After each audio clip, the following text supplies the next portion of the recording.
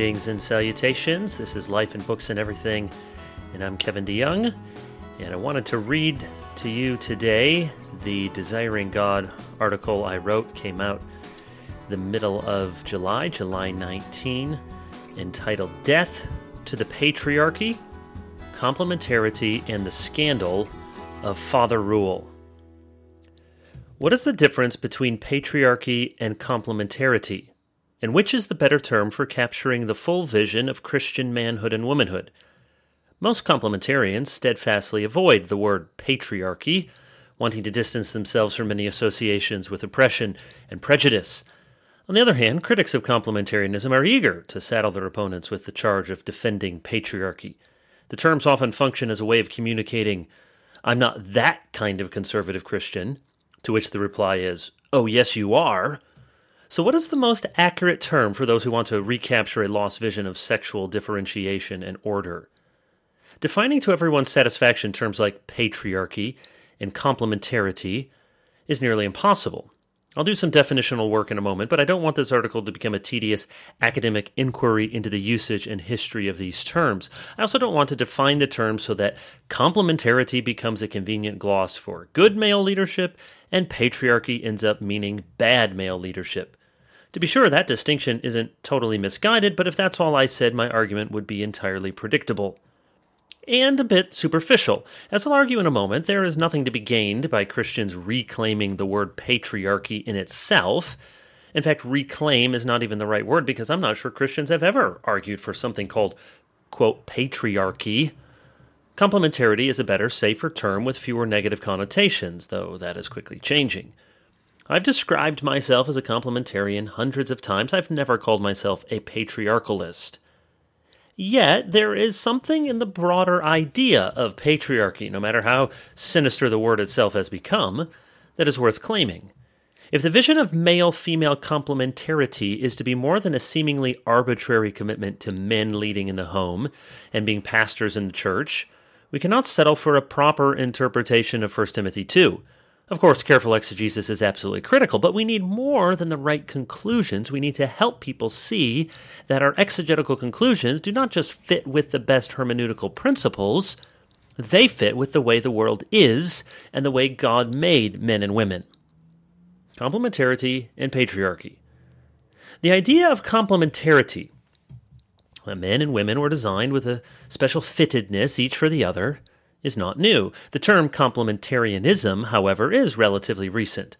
In their seminal 1991 work, Recovering Biblical Manhood and Womanhood, John Piper and Wayne Grudem deliberately termed their recovery mission, quote, a vision of biblical complementarity, because they wanted to both correct the, quote, selfish and hurtful practices of the traditionalist view and avoid the opposite mistakes coming from evangelical feminists. No one committed to intellectual honesty and fairness should treat traditionalist, hierarchicalist, or patriarchalist as synonyms for complementarianism. In coining the term complementarian, Piper and Grudem explicitly rejected the first two terms, traditionalist, hierarchicalist, while the third term, patriarchalist or patriarchy or patriarchal, is never used in a positive sense in the book.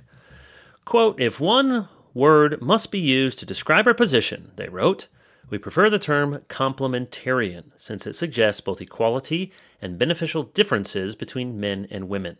End quote. 30 years later, this vision of complementarity is still worth carefully defining and gladly defending. The term patriarchy is much harder to define. Strictly speaking, patriarchy is simply the Greek word meaning father rule. There is nothing in its etymology to make the term an epithet of abuse. Abraham, Isaac, and Jacob are often called the patriarchs, Romans 9:5, for example. The spiritual leader of the Orthodox Church is the ecumenical patriarch of Constantinople. In a generic sense, every Christian believes in patriarchy because we affirm the rule and authority of God, the Father Almighty, maker of heaven and earth. Despite these positive associations, as a sociological and historical category, patriarchy is almost always used in a pejorative sense. Here, for example, is the first sentence of the Wikipedia entry on patriarchy. Patriarchy is an institutionalized social system in which men dominate over others, but can also refer to dominance over women specifically, It can also extend to a variety of manifestations in which men have social privileges over others to cause exploitation or oppression, such as through male dominance of moral authority and control of property. End quote. That coming from Wikipedia. In this one long sentence, we have a host of pejorative words. Dominate, dominance 2 times, exploitation, oppression. No one is expected to read this definition and think of patriarchy as something good, or even something that could possibly be good. In a recent long-form article in The Guardian, Charlotte Higgins argues that at its simplest, patriarchy, quote, conveys the existence of a societal structure of male supremacy that operates at the expense of women, end quote. Higgins admits that patriarchy is virtually dead as an academic idea, too blunt and monolithic a concept to be useful, but in popular usage the term has experienced an unprecedented revival, one Higgins supports. Only patriarchy seems to capture the peculiar elusiveness of gendered power, she writes. Higgins' street-level definition is helpful insofar as it reveals that for most people, including most Christians I suspect, patriarchy is shorthand for all the ways our world promotes male supremacy and encourages female oppression. If that's patriarchy, the world can have it. It's not a term you'll find in Christian confessional statements from the past. It's not a term you'll find employed frequently or at all in the tradition of the church as it defends biblical views of the family, the church, and society. As a conservative, reformed, evangelical Christian, I applaud the vision of equality with beneficial differences and stand resolutely opposed to all forms of domination, exploitation, and oppression.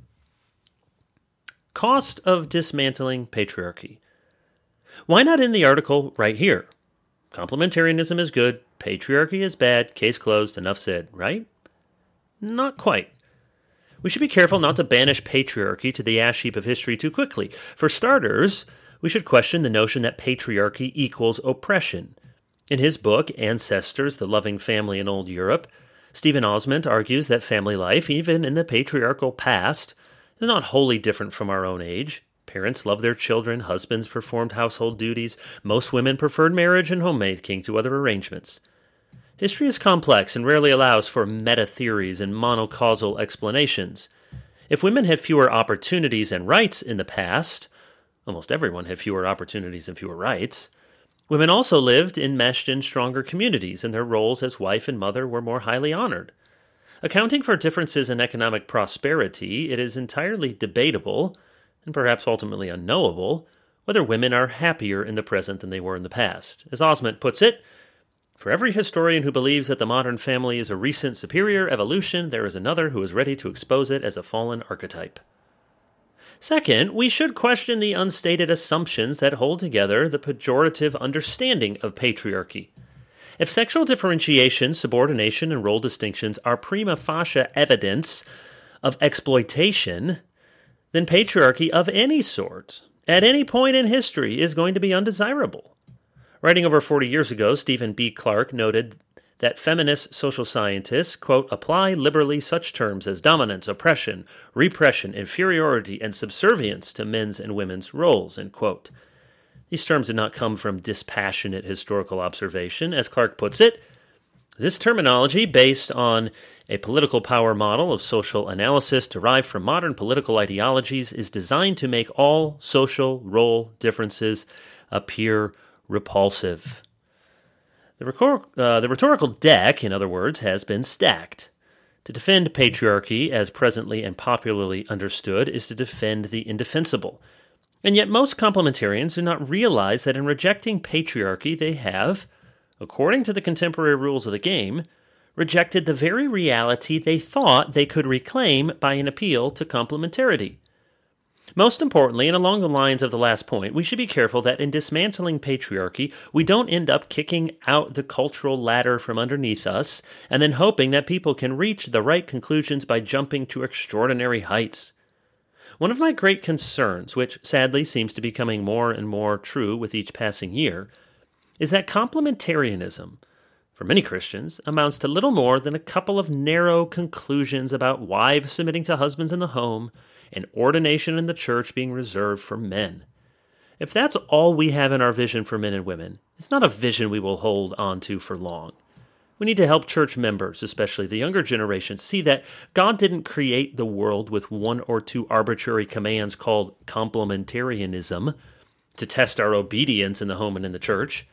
God created the world with sexual differentiation at the heart of what it means to be human beings made in His image. We cannot understand the created order as we should until we understand that God made us male and female, like and unlike Adam. The creation story is so familiar to most of us that we overlook the obvious. God could have created human beings to reproduce on their own. God could have created every subsequent human being out of the ground, just as He created Adam. God could have created a group of male companions to hang out in Adam's literal man cave so that Adam wouldn't be alone. God could have given Adam a golden retriever or a gaggle of little Adams to keep him company. But God created Eve. God made someone from Adam to be like Adam, and God made that same someone from Adam to be unlike Adam. According to God's biological design, only Eve, not another Adam, was a suitable helper because only Eve, together with Adam, could obey the creation mandate. That's why she was a helper fit for him, Genesis 2:18. Only as a complementarian pair could Adam and Eve fill the earth and subdue it. Different languages and cultures and peoples will come later in Genesis, and these differences will be in part because of sin, Genesis 11. But the differences between men and women were God's idea from the beginning. To ignore, minimize, or repudiate the differences between men and women is to reject our creational design and the God who designed it. At the level of common sense, most people know to be true what social science research and biology tell us is true. Sex differences are real, and they matter. There is a reason that humor regarding men and women has often been a staple of comedy, whether in sitcoms and stand-up or in informal conversations. Most people know by intuition and by experience that a host of patterns and stereotypes are generally true of men and women. In his book, Taking Sex Difference Seriously, Stephen Rhodes argues that traditional patterns of male initiative and female domesticity have been constant throughout history because the most fundamental human passions, sex, nurturing, and aggression, manifest themselves differently in men and women. One-day-old female infants, for example, respond more strongly to the sound of a human in distress than one-day-old male infants. Unlike their male counterparts, 1-week-old baby girls can distinguish an infant's cry from other noise. According to Leonard Sachs, a medical doctor and PhD, no amount of nurture can change the nature of our sexual differentiation. In his book, Why Gender Matters, he writes that girls can see better, hear better, and smell better than boys. Conversely, boys are hardwired to be more aggressive, to take more risks, and to be drawn to violent stories. Sachs, who is not a Christian that I can tell, or even particularly conservative when it comes to insisting on traditional moral behavior, criticizes those who think sex differences are simply the result of prejudice. Sachs chides gender theorist Judith Butler and her followers for showing no awareness of sex differences in vision, sex differences in hearing, sex differences in risk-taking, or sex differences in sex itself. Moreover, these differences cannot be laid at the feet of environment and social engineering. Quote, the biggest sex differences in expression of genes in the human brain occurs not in adulthood nor in puberty, but in the prenatal period before the baby is born, end quote. That from Leonard Sachs. Or, as Moses put it, male and female, he created them, Genesis 1:27. Embracing reality. Everyone can see that, on average, men are taller and physically stronger than women. Most everyone agrees that men and women have occupied different roles in the home, in religion, and in the world for most, if not all, of human history. Virtually everyone would also agree that boys and girls don't play the same or develop in the same ways. And nearly everyone would agree that men and women, taken as a whole, tend to form friendships differently, talk to their peers differently, and manifest different instincts related to children, sex, and career. Almost everyone sees these things. What we don't see in the same way is how to interpret these phenomena. The question is whether we view these distinctions as reflecting innate differences between men and women, differences not to be exploited or eradicated, or whether the distinctions we see are the result of centuries of oppression and ongoing prejudice. This brief article is written in hope that Christians might consider the former to be truer than the latter. In 1973, Stephen Goldberg published The Inevitability of Patriarchy, a book he claims was listed as a world record in Guinness for the book rejected by the most publishers before final acceptance. 69 rejections by 55 publishers. Building off that earlier work, Goldberg released Why Men Rule in 1993, arguing that given the physiological differentiation between the sexes, men have always occupied the overwhelming number of high-status positions and roles in every society. In other words, patriarchy is inevitable. Decades later, Rhodes said the same thing. Quote, matriarchies, societies where women have more political, economic, and social power than men, do not exist. In fact, there is no evidence that they have ever existed, end quote. We are told that dismantling patriarchy is one of the chief concerns of our time. Surely Voltaire's battle cry, "Écrasez les infâmes," crush the infamy, is no less suitable for the ancient regime of father rule. Except that where patriarchy is already absent, dysfunction and desperation have multiplied. That's because patriarchy, rightly conceived, is not about the subjugation of women as much as it is about the subjugation of the male aggression and male irresponsibility that runs wild when women are forced to be in charge because the men are nowhere to be found. What school or church or city center or rural hamlet is better off when fathers no longer rule? Where communities of women and children can no longer depend upon men to protect and provide, the result is not freedom and independence. 50 years of social science research confirms what common sense and natural law never forgot. As go the men, so goes the health of families and neighborhoods. The choice is not between patriarchy and enlightened democracy, but between patriarchy and anarchy. Observations like these sound offensive to almost everyone, but they don't have to be. If patriarchy, as a descriptive rather than a pejorative term, reflects innate differences between the sexes, then we would do well to embrace what is, while fighting the natural effects of sin and the way things are, rather than pursuing what never will be. You can sand a piece of wood in any direction you like, but the experience will be more enjoyable and the end product more beautiful if you go with the grain. As Goldberg puts it, if a woman believes that it is preferable to have her sex associated with authority and leadership rather than with the creation of life, then she is doomed to perpetual disappointment. Women were made to be women, not a different kind of man. The stubborn fact of nature, almost never mentioned, is that men cannot do the one thing most necessary and most miraculous in our existence. They will not nurture life in the womb. They will not give birth to the propagation of the species. They will not nurse an infant from their own flesh. Deep down, men are aware of these limitations of manhood, which is why they feel the urge to protect women and children, and why in every society, Goldberg writes, they look to women for gentleness, kindness, and love, for refuge from a world of pain and force, for safety from their own excesses. End quote. When a woman sacrifices all this to meet men on male terms, it is to everyone's detriment, especially her own. Men and women are not the same. If we want to acknowledge that in the home and in the church, we need to acknowledge it in all of life and in all of history. The biblical vision of complementarity cannot be true without something like patriarchy also being true.